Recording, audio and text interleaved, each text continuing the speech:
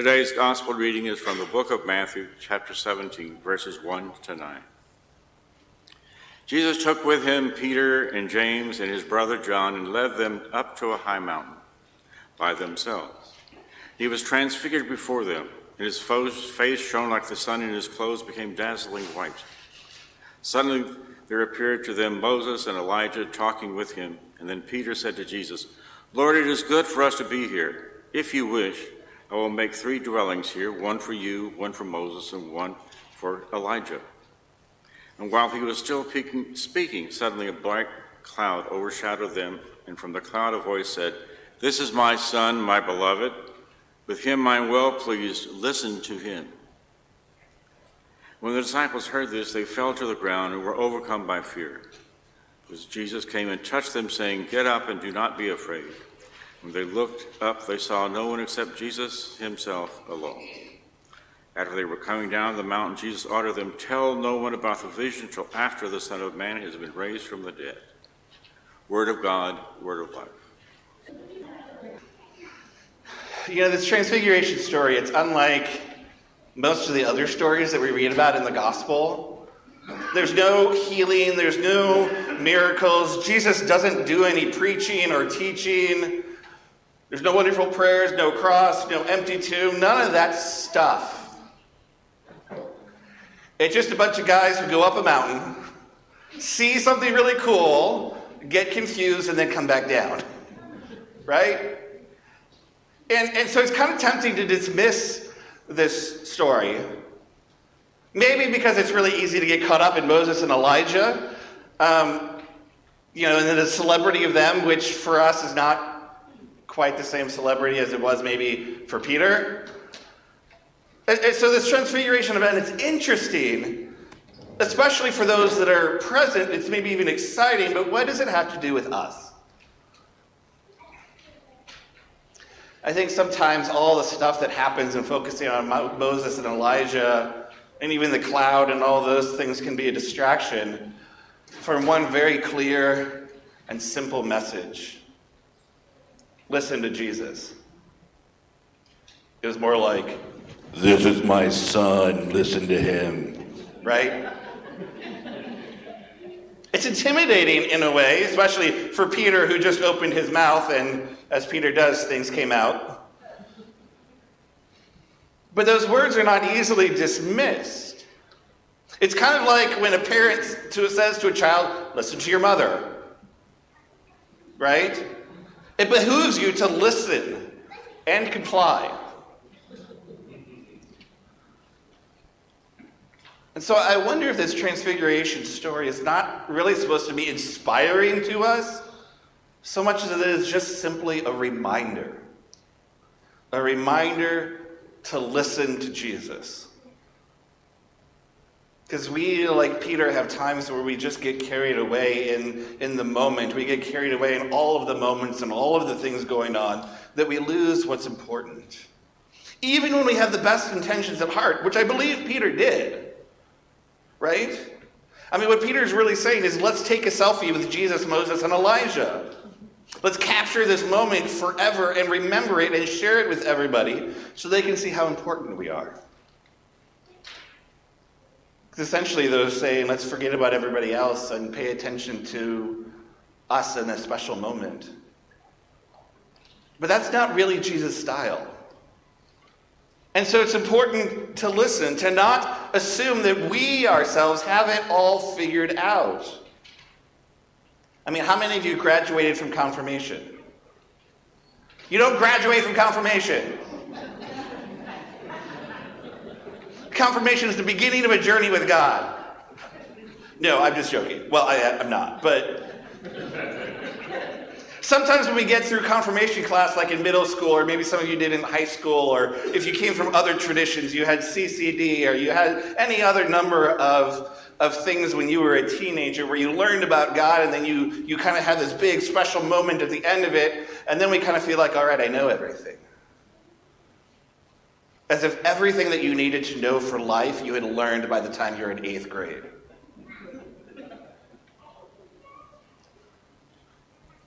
Sometimes we think that there's no more need for Bible study or faith formation or simple conversation with one another. That's for kids to learn about Bible stories.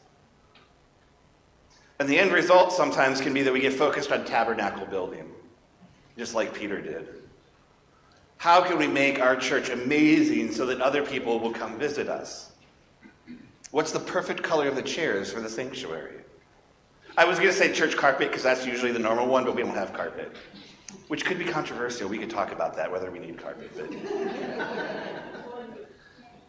how can we preserve and protect the sanctity of the church and of God in our society? When we say things like that, we're essentially saying forget about everybody else and pay attention to us. And again, that's not exactly Jesus' style. He would rather us be focusing on things like welcoming people and loving people and serving people and lifting people up than we are about the color of some furnishing. And so God reminds us once in a while, like those people on top of the mountain, stop talking and start listening. To listen to Jesus. And I should note, too, that this is not a condemnation of Peter. You know when Jesus condemned Peter, when he says, get behind me, Satan, that's Jesus condemning Peter. This is not. God doesn't come down from the mountaintop and say, you fools. What Jesus says after the listen to Jesus, the next thing that Jesus says for them to listen to, do not fear. Do not be afraid. And get up. Jesus offers a gentle reminder. Listen to your Father. So listen to God, but that's easier said than done. I recognize that. It brings up the question that if we are to listen to God, how is God speaking? In fact, we were talking about this in our confirmation class last week. We were talking about prayer, and in prayer, not just talking to God, but also trying to listen to God as well in our prayers. But how does God speak to us today? To us who don't have these transfiguration level experiences, who have not heard the voice from heaven, who've never gone to a mountaintop with Jesus or had dinner with Jesus or heard Jesus give us a sermon. How does God speak to us today? Let's name some. So there might be some mountaintop experiences that you've experienced in your life, some pinnacle event that is so moving that it's like the clouds part and you have clarity about life and about what's important, and it just descends on your mind and your spirit. And after this great and wonderful experience, you hold that vision and clarity in our minds and our bodies when we go back down. Like those disciples we hear about today, we have some experiences like that where we just get clarity. Sometimes God, though, speaks in the valleys below when we're worn down and tired and afraid, maybe even when we're hitting rock bottom. And a peace comes over us. A peace that surpasses all human understanding. That can be God speaking. In fact, there's a story in the Old Testament about Elijah. And he's waiting for God to fill him in on this great and important work that he wants Elijah to do. And this great and strong wind tears through the mountains and breaks the rocks around him. And it says, but the Lord was not in the wind. And after the wind and earthquake, but the Lord was not in the earthquake. And after the earthquake, a fire, but the Lord was not in the fire. And after the fire, a still small voice. Sometimes God speaks in a still, small voice. It's not loud and demanding. It is quiet and subtle and loving. Like a parent whispering to a child who's hurting. Sometimes God speaks through the clear, unequivocal voice of someone who loves us. Maybe that is the parent saying, don't go there. Or a teacher who teaches us the way, or a friend, a son, a daughter, a grandchild, a coach, a police officer, a neighbor who holds us to account or steers us in the right direction. Maybe it's your pastor or a kid who offers you the blessing at the end of communion, or someone you sit down at the table with at brunch, or the musician who inspires us and lifts us up. God speaks through all of these people. Like Nathan the prophet, who after King David had his little affair with Bathsheba, God sends Nathan to speak for God and calls him to account. And David listens and changes. God speaks to us through Scripture, through sermons and actions and experiences of Jesus. And the Scripture, it hits us differently at different times. We don't hear it the same when we're 14 years old as we are when we're 40 years old or 84 years old. God speaks through that Scripture to us in different ways at different times. Every hero of faith in the Bible are people who struggle in life and yet live by the grace of God, and God speaks through their lives. God speaks through their experiences. These Bible stories are so important. There's also another story in the Old Testament where Moses wanted to see God's face, wanted to know what was going to happen ahead. I mean, because God was asking Moses to do some really big stuff. And so God shoved him in this little crack between two rocks. And God says, "You will see my back, but my face must not be seen." And so God then passes over, and when God comes by, God puts his hand over that crack so that Moses can't see him coming, but lifts the hand when God goes, and Moses can see God's backside as God passes by. And it's kind of a weird story, but it's a story about how Moses comes to understand that he's not going to know everything that's ahead of him, everything that God has planned, but by looking backward, by seeing what God has done, by seeing where God has been and where God has moved and done things, speaks volumes and gives him confidence for moving forward. Sometimes God speaks through the Holy Spirit, blowing us like the wind. A wind that points us in the right direction, a wind that bars us sometimes from paths that lead us to death. And it may not be a physical wind, but sometimes in life you just run into things that seem to steer you a totally different direction than where you thought you should be going, or that you were going, or that is maybe the right and logical way, and yet for some reason it just doesn't work out, and you go a different direction that is just beautiful and wonderful and ends up being life-giving. That is God speaking in our lives. God speaks in the Holy Spirit when we talk with each other. When we talk with people that we know and people that we don't know. When we talk and listen to one another.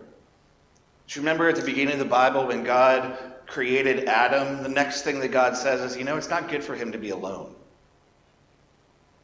When we're alone, we get crazy ideas. Crazy ideas like building tabernacles on mountaintops. Or thinking that God hates some people. Or that there's no hope and we have no control in our lives. So we need to take control of our lives by controlling others. Or shooting a place up to get some notoriety, some meaning. We all need someone to put an end to the foolishness like that in our lives. To metaphorically slap us on the face and say, listen to God. That's not what God is saying. Maybe they're just saying, do not fear. This is why we try to read the Bible in community. We read it with others. Why we read the Bible every week in worship, in faith formation, in our conversations, our Lift conversations that we put out each month. Because the Holy Spirit works through community, through the people around us, so that when we get those crazy ideas, we can say, I don't think that's what Jesus is saying. And so in our first reading today, we heard in 1 Peter, we heard him say, we don't interpret the Bible on our own. but we are moved by the Holy Spirit. This is God speaking. That's a lot of ways that God speaks in our lives, and it's not the loud, booming voice from heaven, and so sometimes it is hard to listen. It's hard to listen even when there is a loud, booming voice shouting at us. But years ago, I can remember the United Church of Christ had an advertising campaign, and it was on billboards, and it was on the sides of buses, and I said, God is still speaking. I think those are beautiful words. God is still speaking. And it may not be like that voice on the top of the mountain, but we could take these words God is still speaking to remind us to listen. Maybe we take this moment to remember to listen to God, to pay attention to that Spirit moving in our hearts, in our heads, in our conversations, and where our lives are going and where they have been. Jesus doesn't promise that it's going to be easy to hear and listen. He doesn't promise that we won't mess up like Peter does. But it does come with a reminder not to be afraid. We don't have to be afraid because the reason that God still speaks to us is because God has important things to say to you, to guide you, to shape our world, to bless you, and to give you a future with hope. Thanks be to God. Amen.